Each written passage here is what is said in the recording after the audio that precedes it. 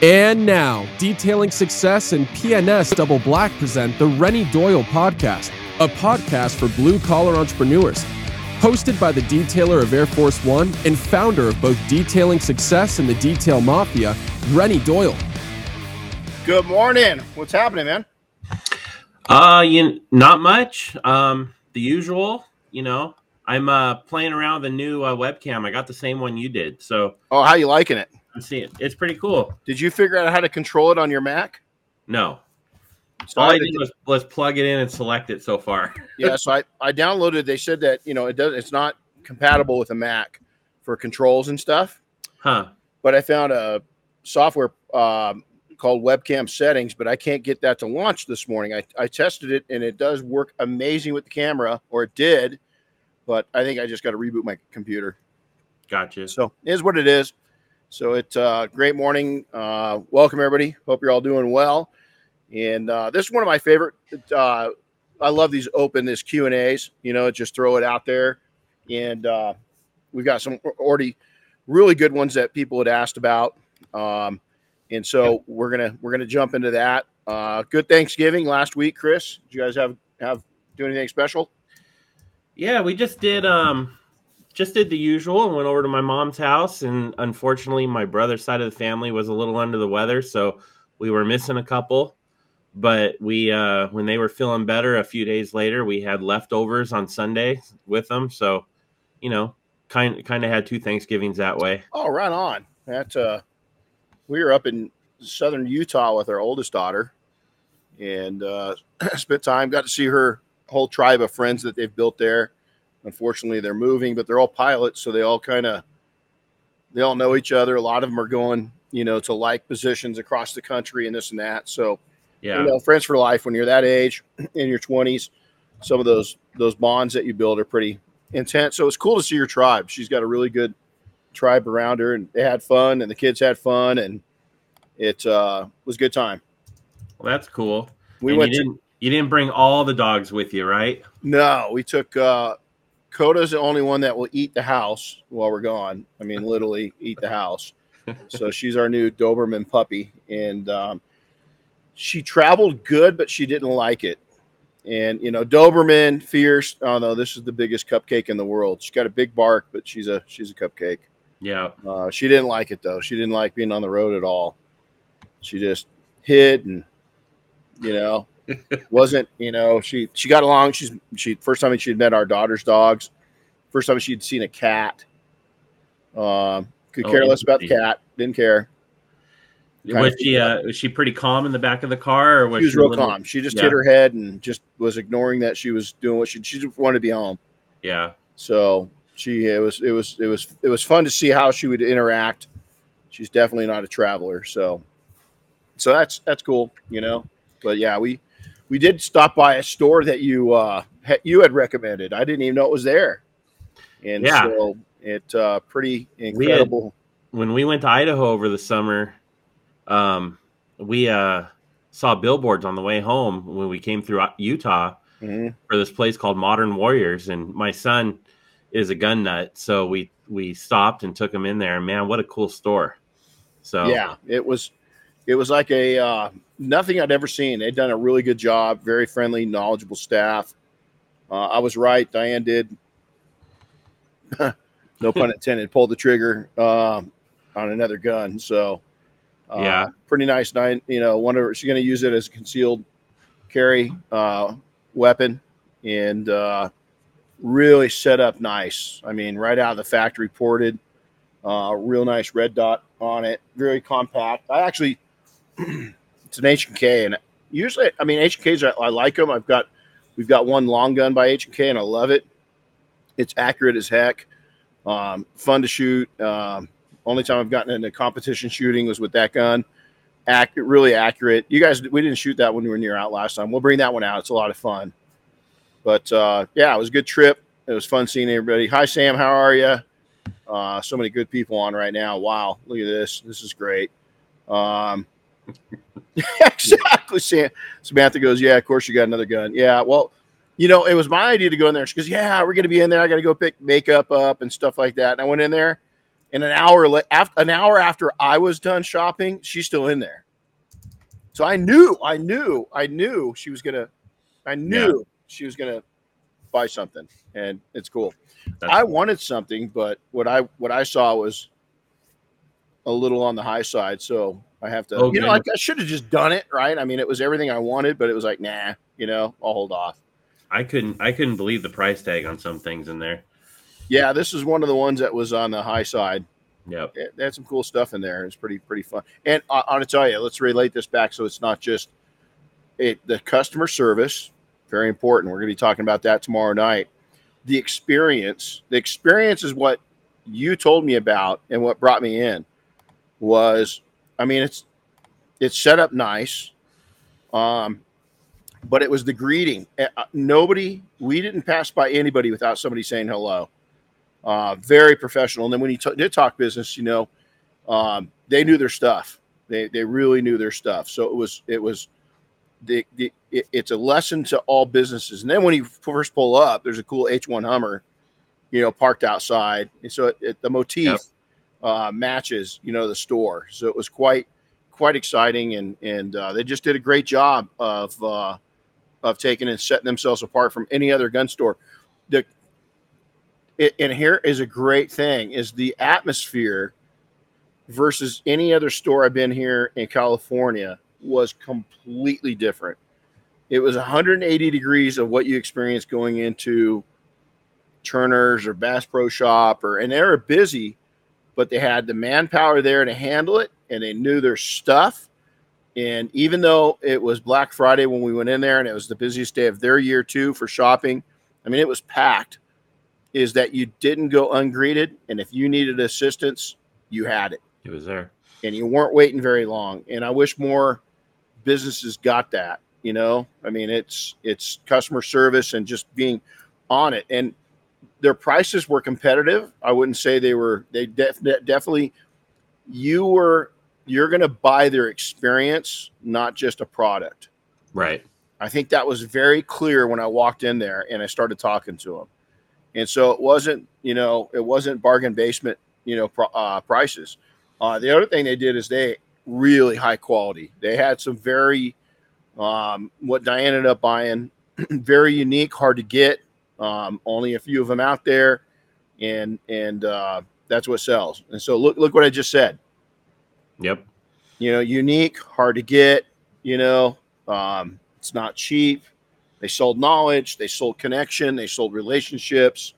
It's pretty cool. So, all right. Well, good. Hey, let's roll into it. And you want to roll into somebody's live real quick? You want to look down through the list? And we got a couple that came in. We'll get to them here. I'm keeping track. Sounds good. Real quick though, do you want to chat a little bit about what we're doing tomorrow night? And make sure everybody knows. Tomorrow night is that the last several years we've all been. I mean, it's just been a whirlwind of great business and things. We used to put on monthly kind of training seminars for just the general public, and we got, like everybody else, just so times where it was crazy. We really, and so now we're seeing a definite slowdown in the economy. Some places are feeling it a little more than others. Spending habits are changing with consumers. And so there's a lot of different things happening, and we're going to put on tomorrow night kind of we're having a couple guests come on. We've got Michael, which just came through training just a couple months ago. Somebody new in detailing. We're going to talk to it from his perspective. And then Justin Labato, one of my really good friends, again, somebody that came through training several years ago and has really built a empire and a life, more importantly, a life. His lifestyle is he's built. A lot of people do the opposite. I've had the tendency through the years that you get where you're building your empire and that's your entire life. And I think Justin's done a great job, far better than what I did, at making sure he balances. He's working hard, but he really does a good job of balancing out. And there's a funny story on that we'll share tomorrow night. But we're going to talk about getting through this slowdown. I think we're just starting to see it. I think it's going to be an interesting 2024. I don't want to freak people out because some of our best companies really built up during the slow time of 2008. But this is the first time we've really had something, in the economy happen like what's happening or what's going to happen in over 10 years. And so we want to take and teach you how to survive it and then turn it into a thriving time period in these challenging economic times. So that's tomorrow night. I think we're pretty close to being booked up, right? I mean, go sign up, but we do have a limit. There's I don't know, something like 150 people registered to attend. So we'll see how that goes. But if you haven't signed up yet, I just put a link in the comments there on these posts, and you can also just find it on our social media too. So it's a Zoom link. It's going to be a Zoom meeting, and Renny's going to have a presentation. He's going to have conversations with both Justin and Michael, and then depending on how much time we have, we will answer some questions live with our guest on the subject.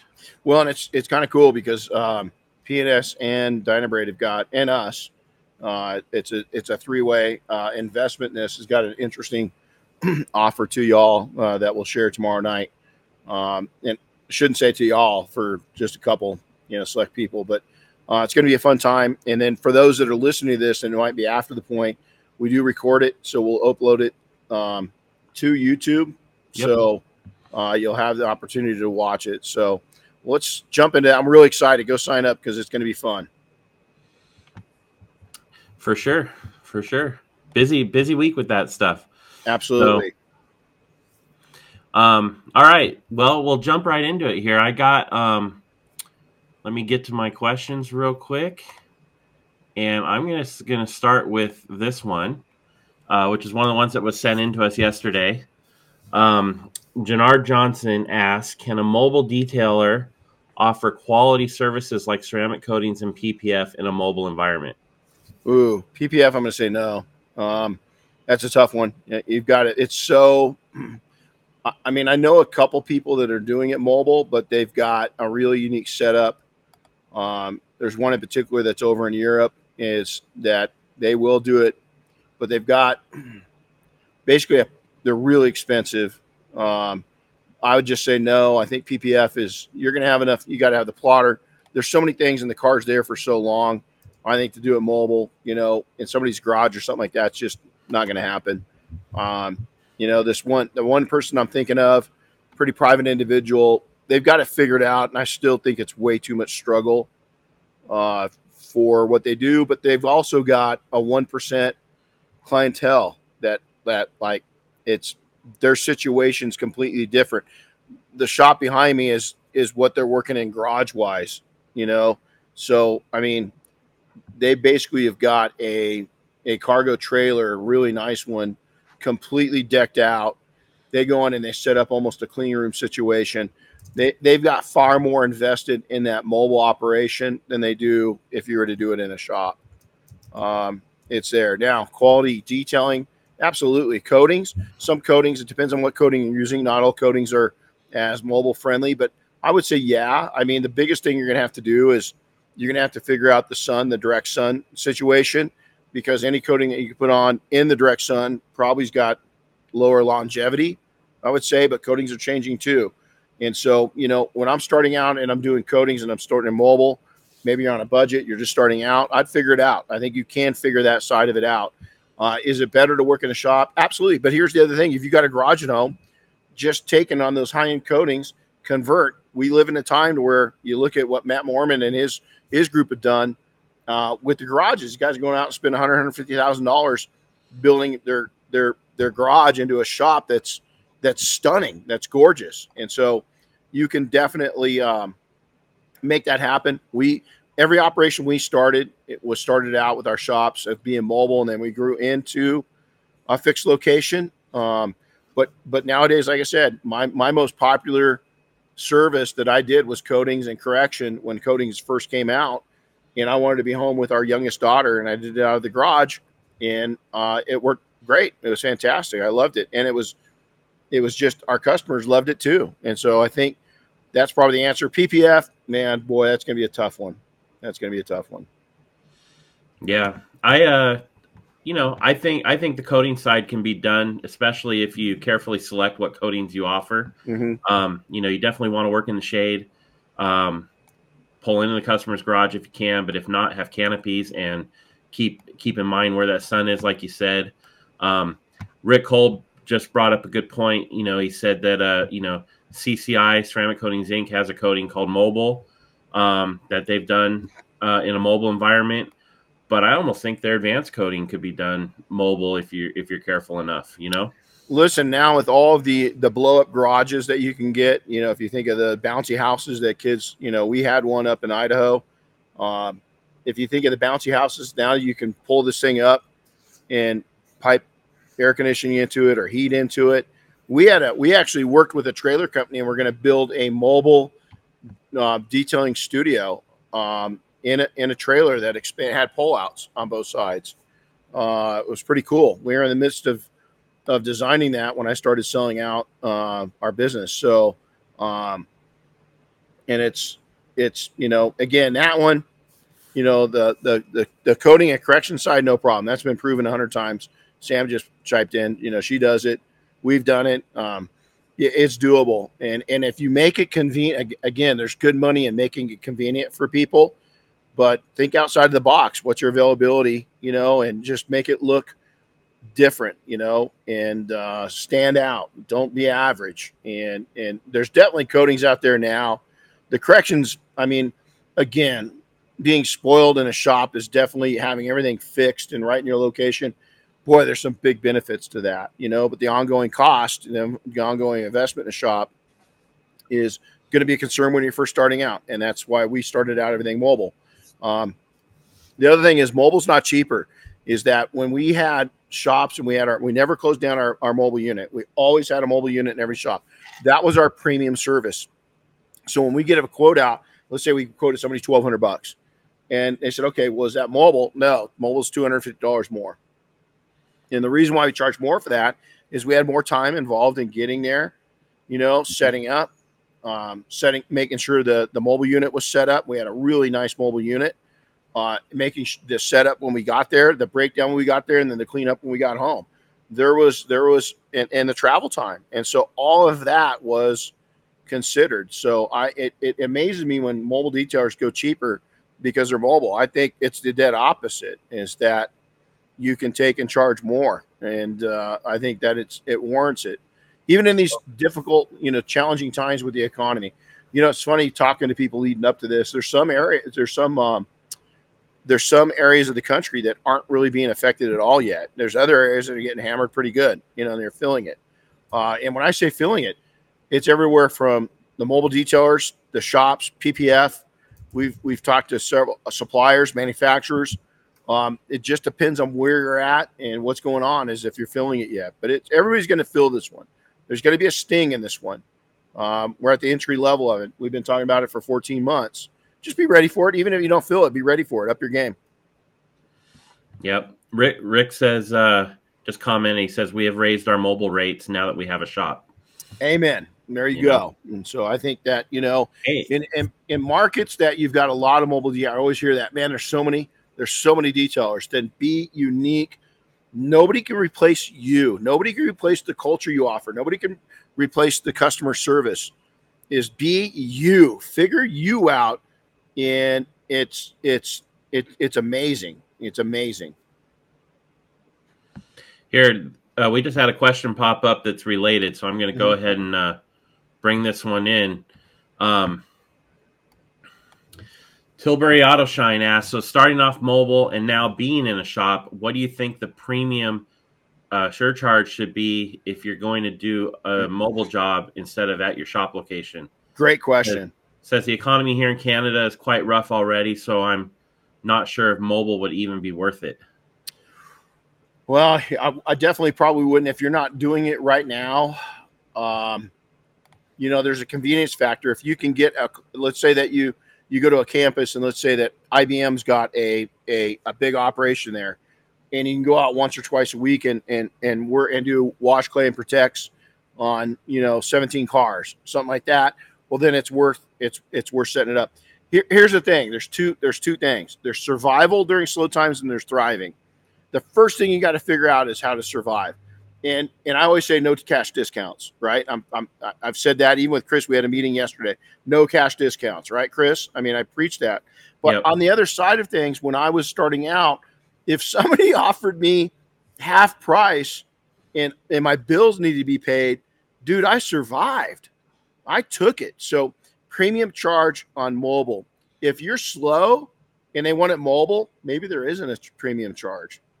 Maybe you eat that premium charge just to get the business and to have the repeat customer and to build up trust with people and ask for referrals, So maybe that's the survival arm of it. If you're thriving and your shop's busy and somebody calls in and they want it mobile, or your shop's got a nice solid schedule and they want it mobile, that's going to take you off your game. I think, a $250. I mean, it depends on where you're at. If you're new, maybe $100. If you're really got a good reputation going and you're well respected and you're busy, I think a premium charge. How bad do you need it and how bad do you want it? There's what it comes down. If you don't really need it, is maybe that service isn't available at this time. If you really hate to turn it down, it's a good customer. Is maybe it's a $250 surcharge. Maybe you're surviving, you're busy, things are great, but not overwhelmingly. You really want the work. Maybe it's $100 surcharge. Or coming back to, hey, I'm brand new, man. I got my cell phone bills due tomorrow. My mortgage on my house is due tomorrow. My insurance is due, whatever it is. Dude, just go make the damn money and pick up a new customer. It's easy for me to sit here and tell you how to survive when I've gotten through it. No, that's how I did it. Is that, and there's no, and again, double standard. Yeah, absolutely. Do I like cash discounts? Chris will tell you, no. Anybody that works with me, no. I don't want to set that up. But man, when I needed to eat, my kids needed something, we needed something, is that I did what we had to do to bring the money in. There's where you're hustling. There's where that's just reality, man. That's survival. Is that, we're out and we've gone looking for people, and we found them and they're messed up and they want to get warm. They don't mind that they're getting a jacket that has been, I haven't used, that I use it for victims, and it's been on some pretty gnarly rescues. They just care about they don't care at what brand they're wearing when we're warming their body up and getting them to survive. They don't care. They don't care if it's not a North Face jacket. And so just freaking survive it and then add on as you go. But I wouldn't add on if you're already doing well and surviving in a shop. I'm not sure right now if that economy up in Canada is already a little challenging. I think I'd save my money for some great advertising, some pinpoint advertising. And we're going to talk about this tomorrow night of hyper concentrating your ads, using a compass versus a GPS. We're going to go old school tomorrow night. We're going to jump into some of that. Is that, it's just, there it is. This is a hot button for me. The reason why is that every 3 to 5 years, back when I first began, all the way back, almost 40 years ago. God, that sounds weird. Almost 40 years. Well, it was 40 years ago. Is that we had economic slowdowns every 3 to 5 years. We'd hit a speed bump. That we haven't had that speed bump in 10 years, plus 10 years. It's been 14 years, 15 years. Really, 2010, since 2010, we've been building and building and building. I mean, times were kind of lean, but a lot of businesses really built up since 2010. That's been a while. That's been a long while. Yep. For sure. All right. Well, next one. Steve Haas sent this one in yesterday. Can I use Brake Buster on lower panels and trim that are soiled with heavier road grime? Is it safe on paint and trim? And if so, what method would you suggest and dilution? I always caution anytime you're using any kind of chemical on any kind of surface. It's not a Brake Buster. I'm not worried about Brake Buster on surface. I'm worried about the condition of the surface. So is it old plastic that you're hitting it with? Kind of a rule of thumb, if anytime that I'm putting on, a Brake Buster type product or an all-purpose or a degreaser or something like that, is that if I'm cautious with it, because the new trim, I've got my Ram, you can barely see it in the picture with the camper there, is that I used some product on this year, and had I not taken and just lightly kind of sprayed over the trim, it probably would have stained it, because trim on these vehicles, it's not as high quality as it used to be. And so anytime I'm using Brake Buster, I do use it on this all the time because it's our overland rig. You can see the camper on it, right? So we use it for that exact purpose constantly, up in the wheel arches, on the trim, from basically when I go out, and we go out, we take and go overlanding, is basically from the door handles down. It's filthy. And so we use it on there. But one of the things we do to make sure that we don't stay in it is, A, if it's really warm outside, probably not the best time to use that. So we use it, accordingly to the heat. B, we try to get in the shade. C, is we do mist a little bit of water on there first, or take a damp, something, apply it. Or a lot of times what we'll do is we'll foam it, just put a light foam, not a real thick foam, out of an IK sprayer. IK sprayer foam for that purpose is awesome. I was going to say, I use it in an IK sprayer like that, and the ratio is 7 parts water, 1 part Brake Buster. Yeah, and an IK foamer like that, it's awesome. And so we break it down like that. There's a lot of ways. If we're going to spray it direct, what I'd still do is hit it with an IK foamer and have it that 7 parts, 7-to-1. Is that what you said, Chris? Yours is? I think that's what we use here too. I should have gone and looked. We do the same exact thing. Hit it with that foamer first. If you need a little stronger concentrate, then hand spray it on a little stronger, and then agitate and rinse. I like to rinse it. So I'll put it on with the foamer, let it break up, rinse it, get it broke up, see how much more I've got left. IK spray it again with that, put it on a little thicker, and then go ahead and agitate it. So I've got the bulk of the stuff broken down and off of there before I agitate it. Cool. Well, Sarah asked us a question that's sort of related, not about Brake Buster, but about getting stuff off cars. So how about baked on bugs? Any tips on how to get them off easy? Oh, bug off, man. It's awesome. And again, depending on Sarah's depending on what the surface is like. Man, surfaces on cars right now, man, some of them are really chintzy, right? When you get into that chintzy, it's not that the chemical is too strong. It's just that the material has just changed, and they're not as trustworthy. You can't trust that they're not going to stain up as much. So again, what I'll do is IK sprayer with just a little bit of pearl, probably mixed to that, maybe 5 to probably 10-to-1 pearl. I'll just foam on a real light mixture of water and pearl that it's real drippy. It looks just sudsy. I'll just spray that on there and then hit the bug off, let it sit, don't let it dry, agitate it a little bit. We use a bug sponge, a very light duty soft bug sponge if needed. A lot of times you don't really need to do that. Just a nice mitt is going to get it off there, and then repeat as needed. And again, bug remover in general is one of those products that on new generation vehicles, if you're not careful, it will stain. Like again, on this Ram, the bumper material is a weird texture material, not even the plastic, the bumper. And we've noticed on these new Rams, let's say 2019s and newer, is that any kind of chemicals, even soapy residue, if you don't get it off, leaves a weird line. It will come off eventually, but you got to do a little work to it. And so material surfaces have changed on the vehicles. You just got to be conscious of that and make the right decision on that. But love bug off, man. It works great. Yep. I don't deal with too many bugs here, but so usually the ones I deal with, they come off pretty easy. I don't have like the caked on, ton of bugs.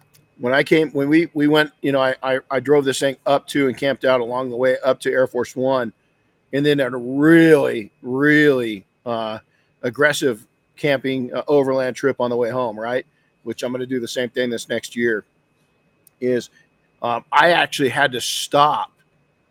It got so splattered that I had to stop, and I took some bug off with me, some pearl soap with me, and I would just find a truck stop and then pre-treat it and spray it all off. Now the nice thing is I had Defender on the truck and on the camper, and literally I never had to scrub it. I just had to take and just spray it off. 90% of the bugs would just come off. So it's pretty good. There's the trick. Have a good coating on there and it'll be easier. Yeah, that's exactly it. And even, it's again, if you have customers that, down in, I just saw William, they got love bugs. down in Florida. And those little things are, oh God, they're nasty little bugs, man. And they will etch the paint in 48 hours. I mean, they'll etch right now. It's again really important that you get your customers to do maintenance and get, a product, a protectant, a coating on there, every 2 or 3 months in those areas, because that acidic bug juice is really, it does a number to everything.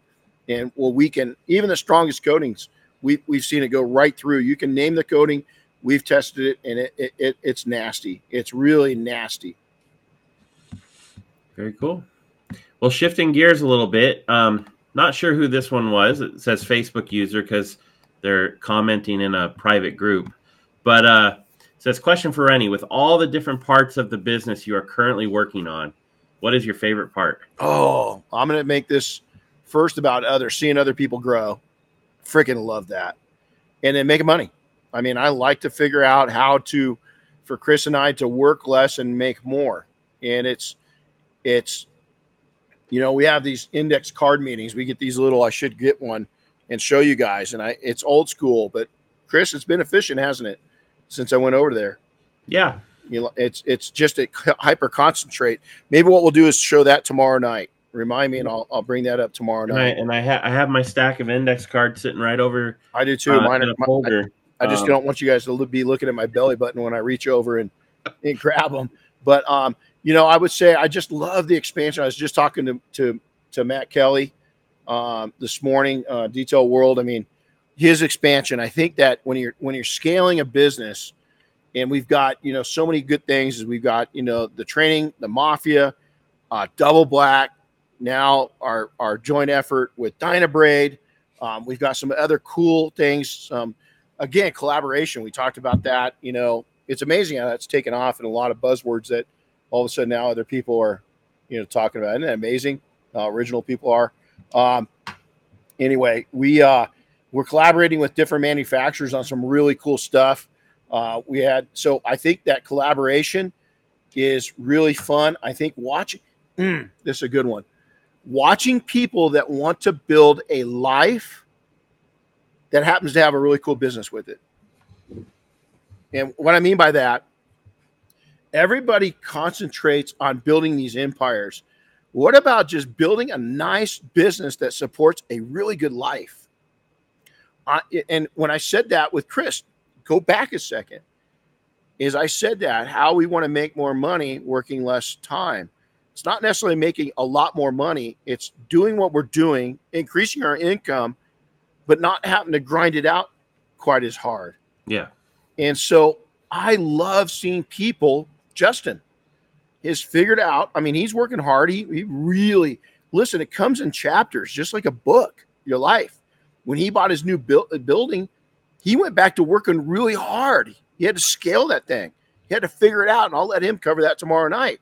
But now he's back to where you go through. So it's never going to be the same speed. You're always going to have to shift down, get it back up to speed, and then go again. But, man, that's a great – I wish I knew who asked that question, because I'd like – hats off to you. So I'm excited about it. I love seeing other people grow. I love seeing other people win. I like seeing people build a business that will allow them to go build an overland rig, that will allow them to go have, Michael Hill from CCI building a little Miata track car. It's Matt from Dynabraid going up and going fly fishing all over the West. It's Bob and Dave, snow skiing and water skiing. All these things that I see people, Joab, going camping. The guy just camp. I mean, I can give examples. For me, seeing the industry, because a lot of times we are all just in constant survival mode when I came through. And it's cool to see the industry shift. And I hope I played a part in that. Very cool. Hey, I just saw a comment come through from Robin, circling back on the mobile upcharges. I just thought it was good to highlight. She says she charges a convenience fee. Ooh. Ooh, so I like that. That's Robin. That's Robin right there. Convenience fee. Yeah. I love that. Hi, Robin. I like that. A convenience fee. Yeah. I mean, that's, again, it's your wording in, it's us guys. we kind of spit things out there and no, man, that's thinking through a convenience fee. I like that. Yeah, it's like exfoliating versus claying. It's just different. Did you know the first person to call it exfoliating? And I think I don't think anybody was calling that before we were. And this is going back 20-something years, 30 years almost. My grandma. I don't know if I've ever said that story. Huh. As I was telling her, she goes, "Well, what the heck is that for?" I was showing her clay. And she goes, "Oh, it's like exfoliating." And it's like, "Oh, man, come on, Nana. It's too awesome," So she's the one that got that stuck with us. So tribute to my grandma. Very cool. Well, here's a question came in yesterday from Mario Corallo, and it's actually about the new Dynabraid tool. Hey, Mario. Sorry I didn't get back with you, but we wanted to answer this on the program today. Yeah, he sent a pretty good email we got to respond to. But the question in the email was, what are the RPMs of the new Dynabraid polisher, and why did you opt for a 6.8 millimeter throw instead of a 5, 6, or 8 like you find elsewhere in the industry? So the throw was really that was the big one. So the horsepower. Okay, let's take this into horsepower and torque. Okay, we wanted a powerful motor that. Why don't you read through the specs real quick, Chris? You've got them. Yeah, so it's a 1,000-watt motor, and OPM. I think he means OPM versus RPM, because I think you use RPM on rotary. On just a rotary, but in a DA type movement, you use OPM. So the OPM is 150 to 350 or orbits per minute, right? Gotcha. Depending on what speed you're running the machine at. So here's how we determine that: is we have 1,000-watt. We wanted a nice, strong, a lot of horsepower under the hood, and then what we did is we actually had a lot more power to it, 500 OPM, something up in that range. But then we started chest testing all the various throws. And so we had an idea that I didn't care for 5. I knew 5 was going to be, we tested enough units that had 5 that I didn't care for that. So we wanted to go up 6, 7, 8, and 10. 10 was just too light. So we knew we're back to 8. So we said, well, we know what 8 will do. Let's concentrate on 6 and 7. And we took and just by chance is they had a unit come out and they said, we didn't get this with this one's 6, this one's 6.8. And then we're going to come out. We didn't hit it right on the engineering. We'll come up with a 7, and which I think they did, but the 6.8. So we brought the power down, the amount of torque on it, that 500 went down to 380, right? Because we increased the aggressiveness on the throw. Now here's why 6.8 is that we found out at 5 it didn't finish down quite as great. It cut through tremendously well, but it didn't finish down. We found out at 6.8 that it cut just as good as a 5, but it finished down just as good as an 8. And so there's where we came up with that. It took a lot of work. There was a lot. I've got the test models over here.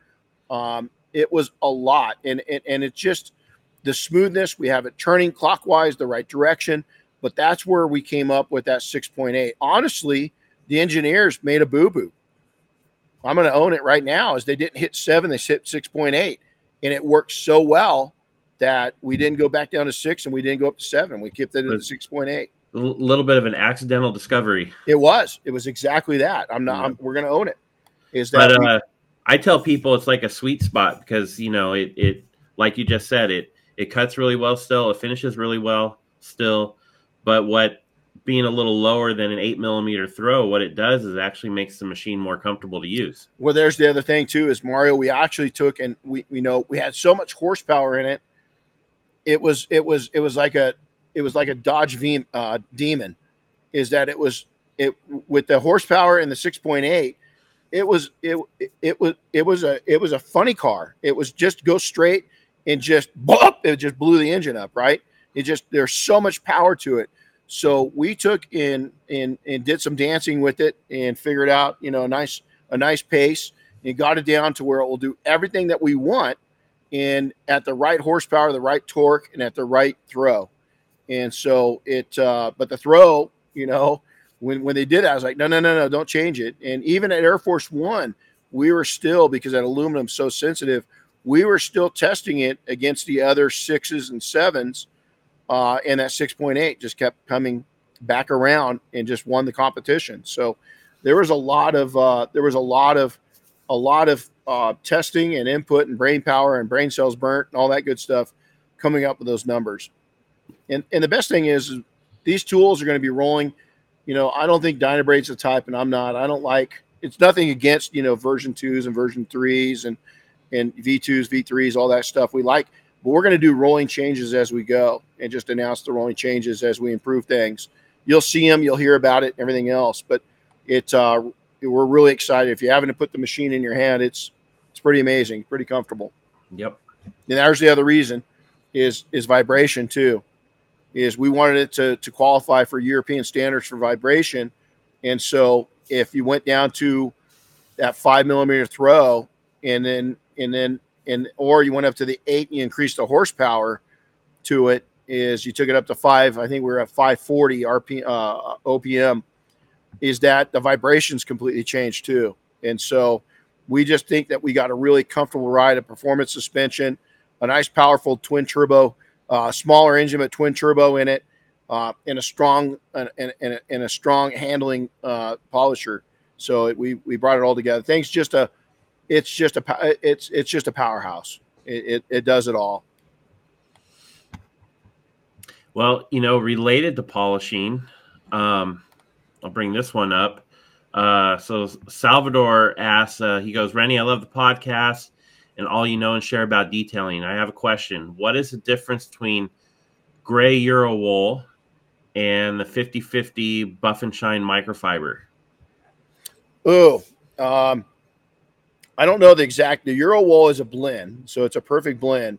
I don't know much about the 50/50.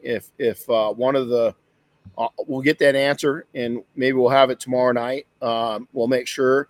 I will tell you this: the 50/50 blend. I think they're very close, but I think the Euro wool is a little more cutting edge. But I hate to give a miss. The microfiber is definitely going to be a blend of microfiber, where the Euro wool is going to be another type of synthetic with wool. I don't think the Euro wool has got microfiber in it. I think it's got like a polyester, if I'm not mistaken. But if Oscar's on, let's get him to come on and answer that. So see what he's got. So I'm not going to totally butcher this up because I don't really know. We love the Euro wool. I haven't been much of a microfiber fan until now. There's some new microfibers really coming out. Short nap wool, I haven't been a big fan of, but Rupes came out with their new one a couple years back, and that's incredible. So pad technology is changing a lot.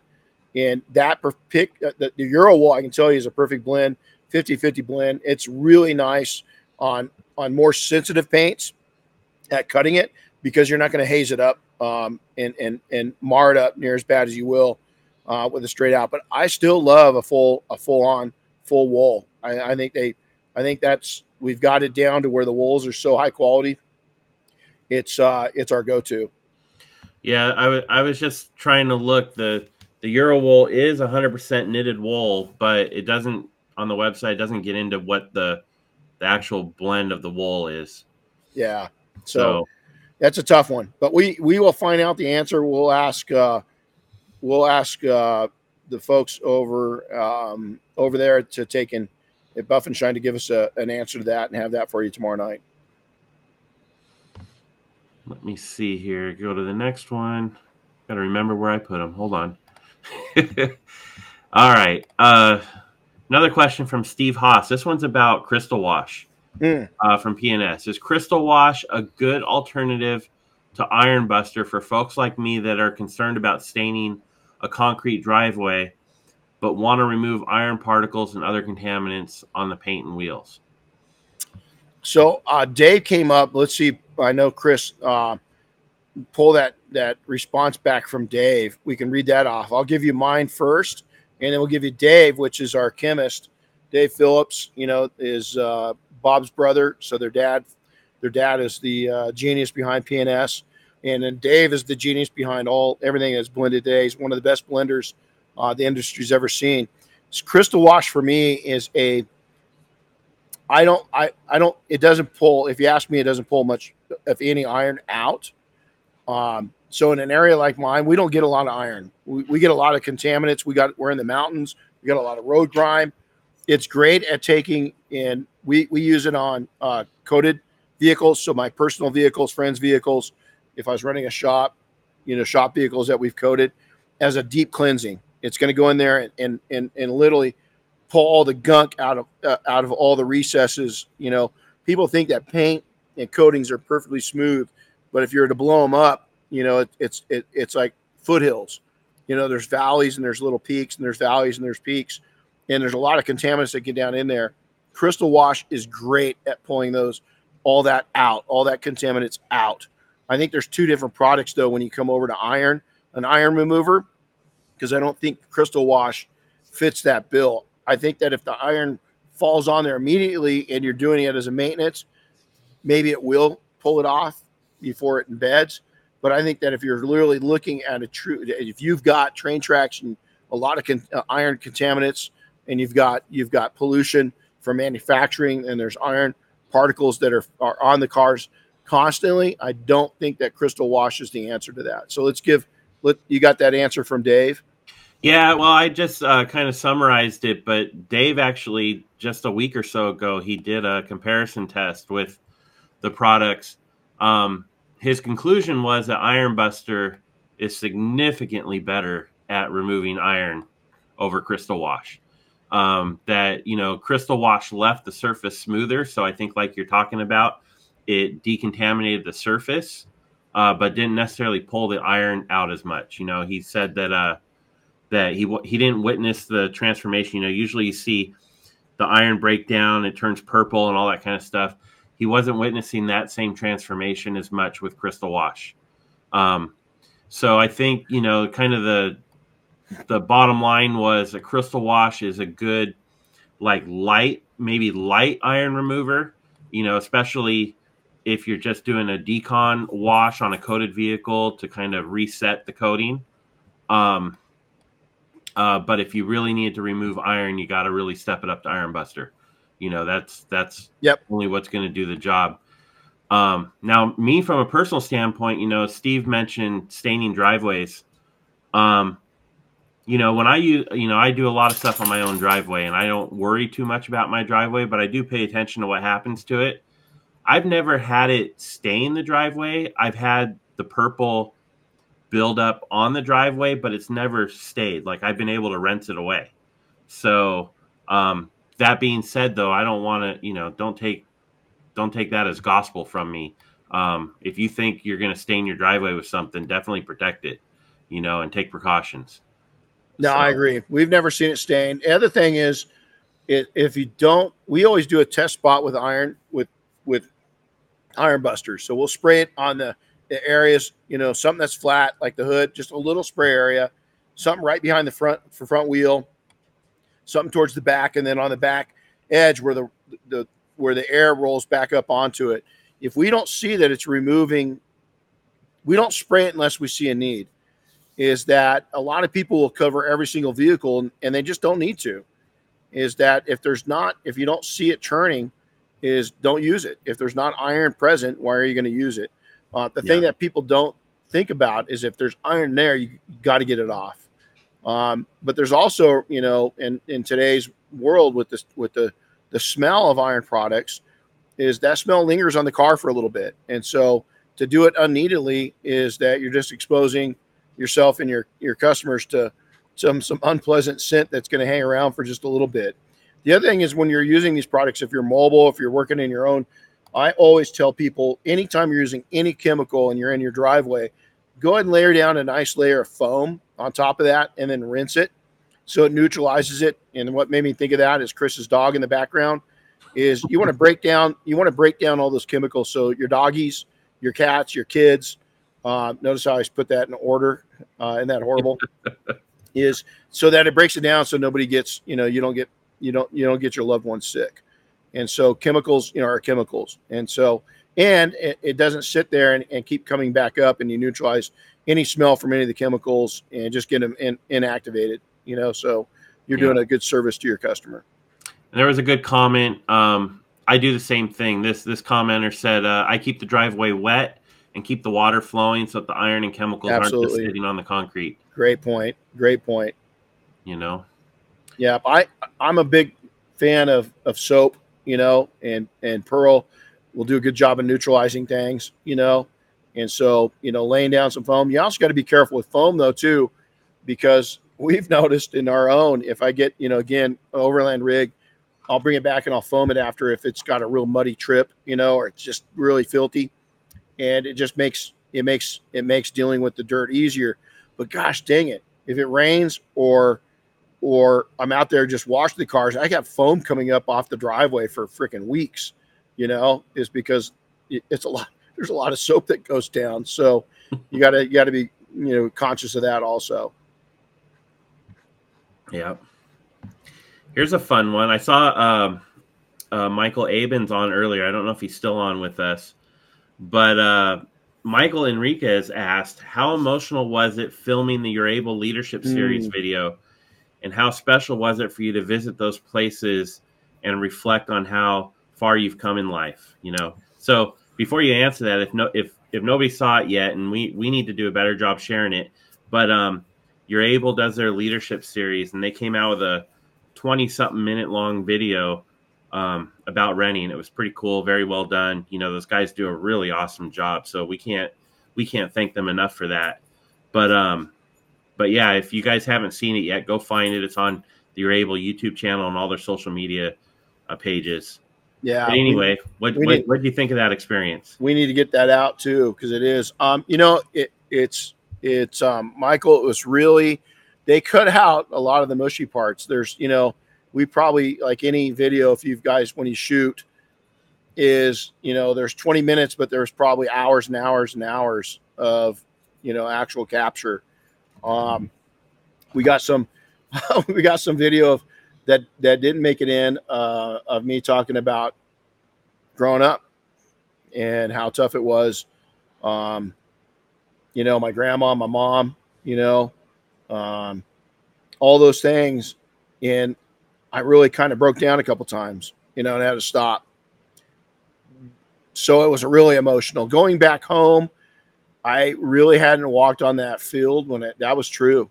Is that, hey, man, and some people have asked me, wow, is there that much regret in that? No. There's so much pride in that. I've gone to games. You know, I've gone back as a guest. I've gone back as a spectator. I mean, I'm a Colton Yellow Jacket, you know, through and through. I had never admitted to anybody what I admitted on that video. My wife, nobody had ever heard that before. One time, one quit. I've never quit anything in my life. And so when I admitted that, that was a big admit, because I don't like, you know, it's not a weakness. It's just that quit really, it bothered me so much that I let myself down, but I let a coach down that cared about me. And I know this going back in high school, and I'm not one of those guys. You know, I don't live in my past. I enjoy my past. I'd love to go on vacation there, but I wouldn't want to relive it. I lived that part, and it's done, and it's made me the man I am. So that it was really emotional. The other thing is admitting that, you know, I'm a dad. I love being a dad. I wasn't a horrible dad, but I didn't hit the mark I wanted to be as a dad. Michael Abrams is, to me, I wanted to be at that level, and I'm sure he's got his faults in his fatherhood. We all do, right? Parenting's, you know, but, you know, my hope is, even Michael said this, is that, you know, through me opening up and saying that, you know, even our daughter this last week said something. I've never heard you say that, you know, that you weren't the dad you wanted to be. That's not an easy thing to, and a lot of it is because the pressures I put on myself. And the reason that I said that I wasn't the dad that I wanted to be was that I operate at a really high level. I really do. Is that you look at everything I've done in life, and it's not bragging, it's just a fact, but my demands are high on other people. That's not a good trait for being a dad. And I don't have a lot of nurturing characteristics, nor does Diane. My characteristics are push forward. This is how you do it. Now let's go get it done. And that's, that was tough admitting those two things. But my hope of doing that is there's so many bullshit, stuff about me, my ego, this and that. No, you know what? Nobody knows me. Very few people, know me. And I wanted to show some weakness in the fact that, listen, man, I work so hard at times that other people, when you put that much into working, and some of it was I had to, some of it was I needed to, and some of it was I wanted to. And it was a decision I made. But when you put that much into something, other people are going to pay too. And that's the part as a dad I didn't realize, is that I was building up so my kids didn't have to live the way I did, but now they had to live a little different than I did. And to them, to me, I was supplying them a life that I didn't have. But to them, that's not necessarily what they wanted. So it's a confusing thing, especially, it is. And so it was an amazing, I didn't expect it to turn out the way it did. I thought it was cool.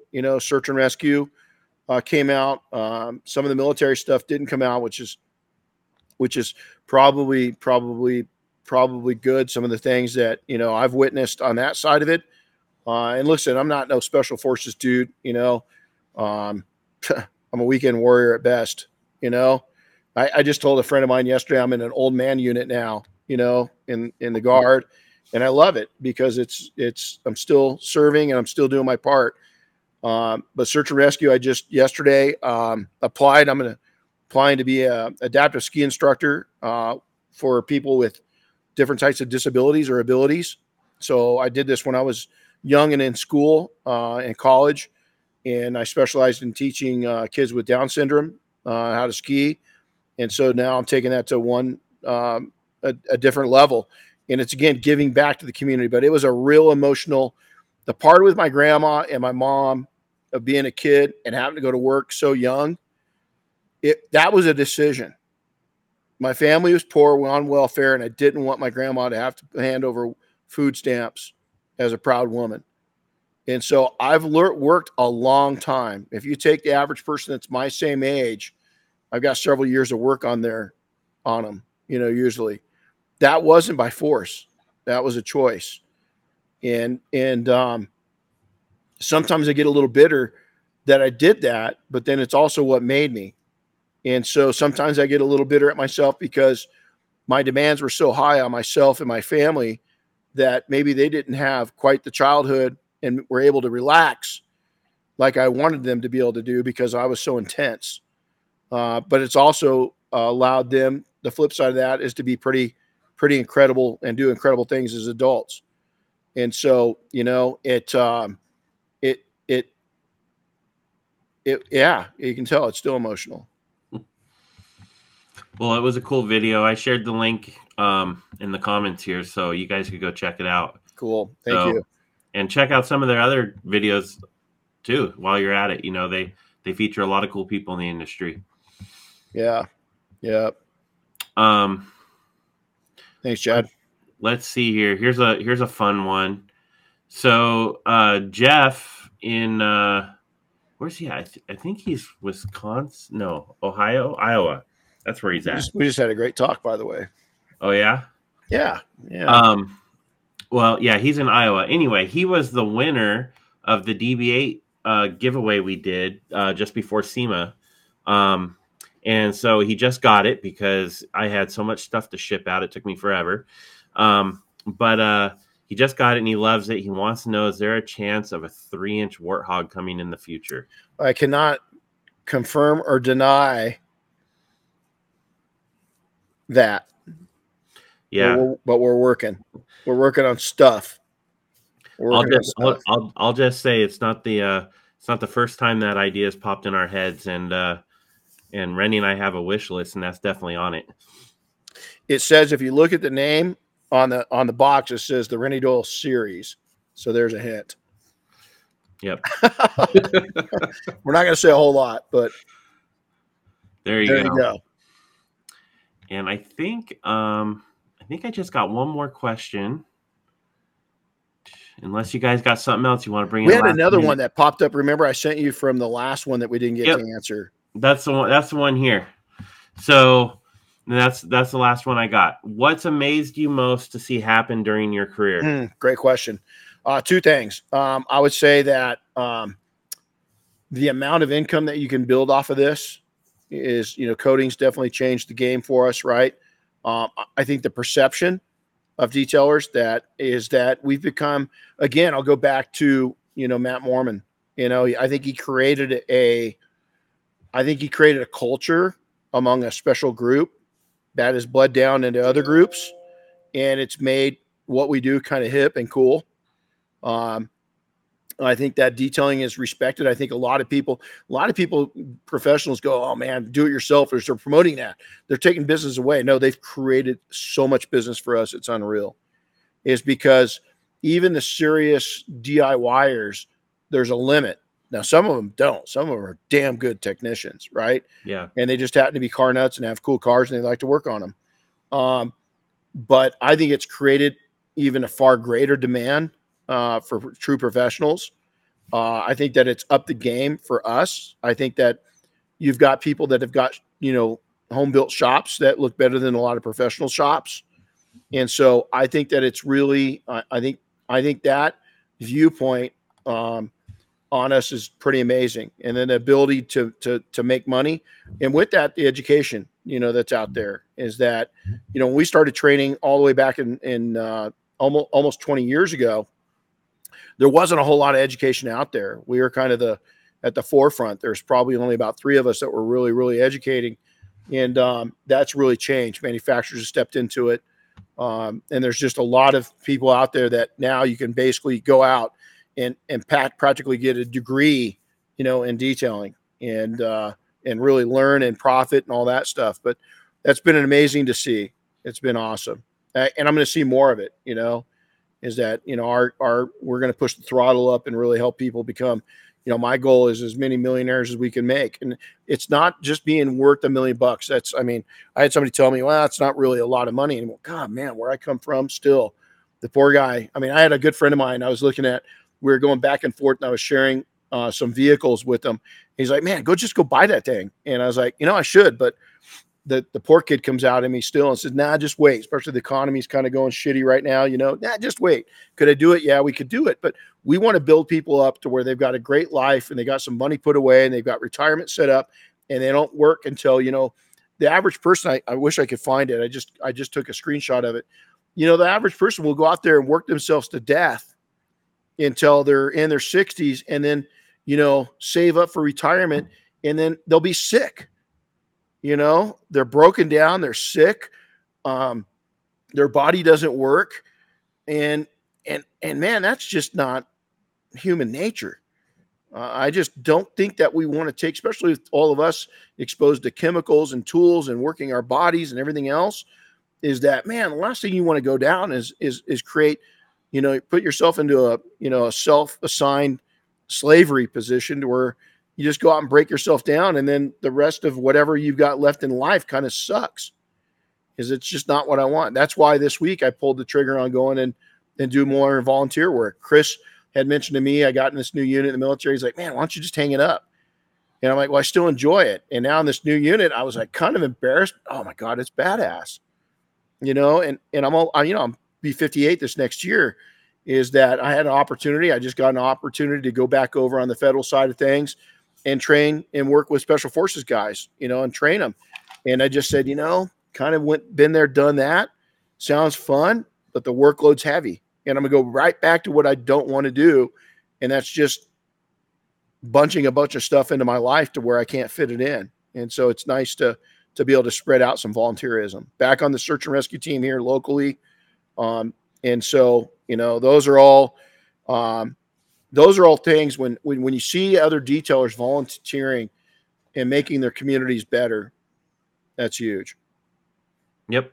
And we're, I'm not going to give it away yet because we're just starting to work on it, but we're working on a cool project for next year that'll allow us to get together and do volunteer work on a detailing level for people in local communities, not just big projects like Air Force One, but some more specialized. Yeah. Yeah. So. Yeah, that's it. And Romero just said it, people working all the way up to their 65 and a few months later realizing they can't even afford and they got to go back to work and work another 10, 15 years just to survive. We've got Doug Parfett in our group is that, he doesn't look it. The guy's, he looks like he's 40, but he tells people that he took all of his vinyl on his van's gone. His website's gone. He just keeps a handful of clients because he loves detailing and it brings in a really good living and the cost isn't much. Yeah. And so if you've got to look at this perspective wise, when's enough, I do a lot of reading and audiobooks and I'm listening almost nonstop. And somebody said, we've become a society that doesn't know when enough is enough. Is that it's not that going back on 65 years old. When I came up, when people retired, their houses were paid for. They'd been paid for maybe 10 years. Now you got people going out and they're 60 years old and taking new mortgages out on homes, 30-year mortgages. They're never going to see that paid off. And so how can they stop working? As society's changed, when can you say enough is enough? Yep. Well, it's interesting. My mom and dad, I don't know, my mom retired finally about 5 years ago, I think it was. And it took some convincing, she didn't want to stop doing stuff. But I'm like, at some point, Mom, you gotta start enjoying what you've worked so hard for all your life, because you never know. You might retire and find out next year you got some major health problem that nobody knew about. It's like it just seemed like she was rolling the dice. Yeah. It's and Chad said it right here. Pray I can work, maybe not detail till I die, but because I need the cash. Is put yourself in a successful position. You're going to age out before you know it. It happens. I know you guys are in your 20s and 30s. You've heard that from parents, grandparents, uncles, aunts, all that stuff, but it does. And so, if the sooner that you can invest in IRAs, invest in retirements, invest in, this is all pre-tax dollar stuff. You've got to work with your bookkeeper and your CPA.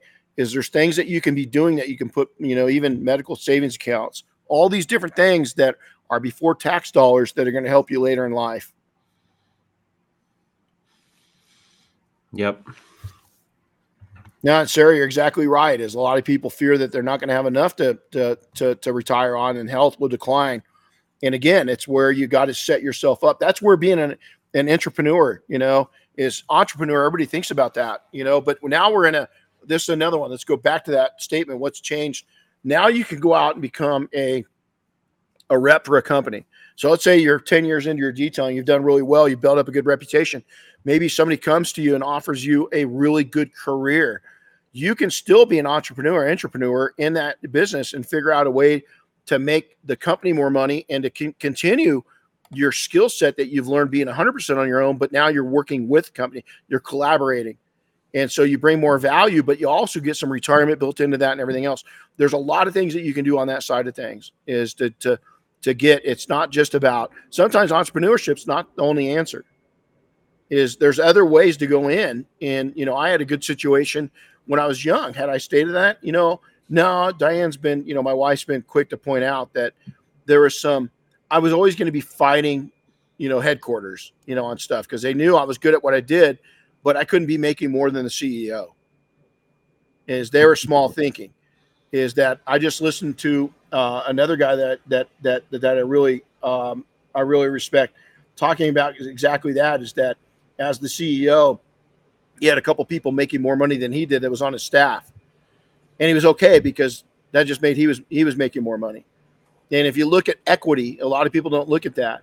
Is that when people are taking and building up your company like that, yeah, they might be their weekly paycheck might be more than yours, but the equity they're building up in your company is irreplaceable. Yep. Romero, I was just going to reply to him, but he says time flies, and it haunts me and reminds me daily as I see my kids grow fast and see my parents aging. He says it's painful reminder to push, but to also enjoy the journey along the way. You know, I've been thinking about that a lot lately.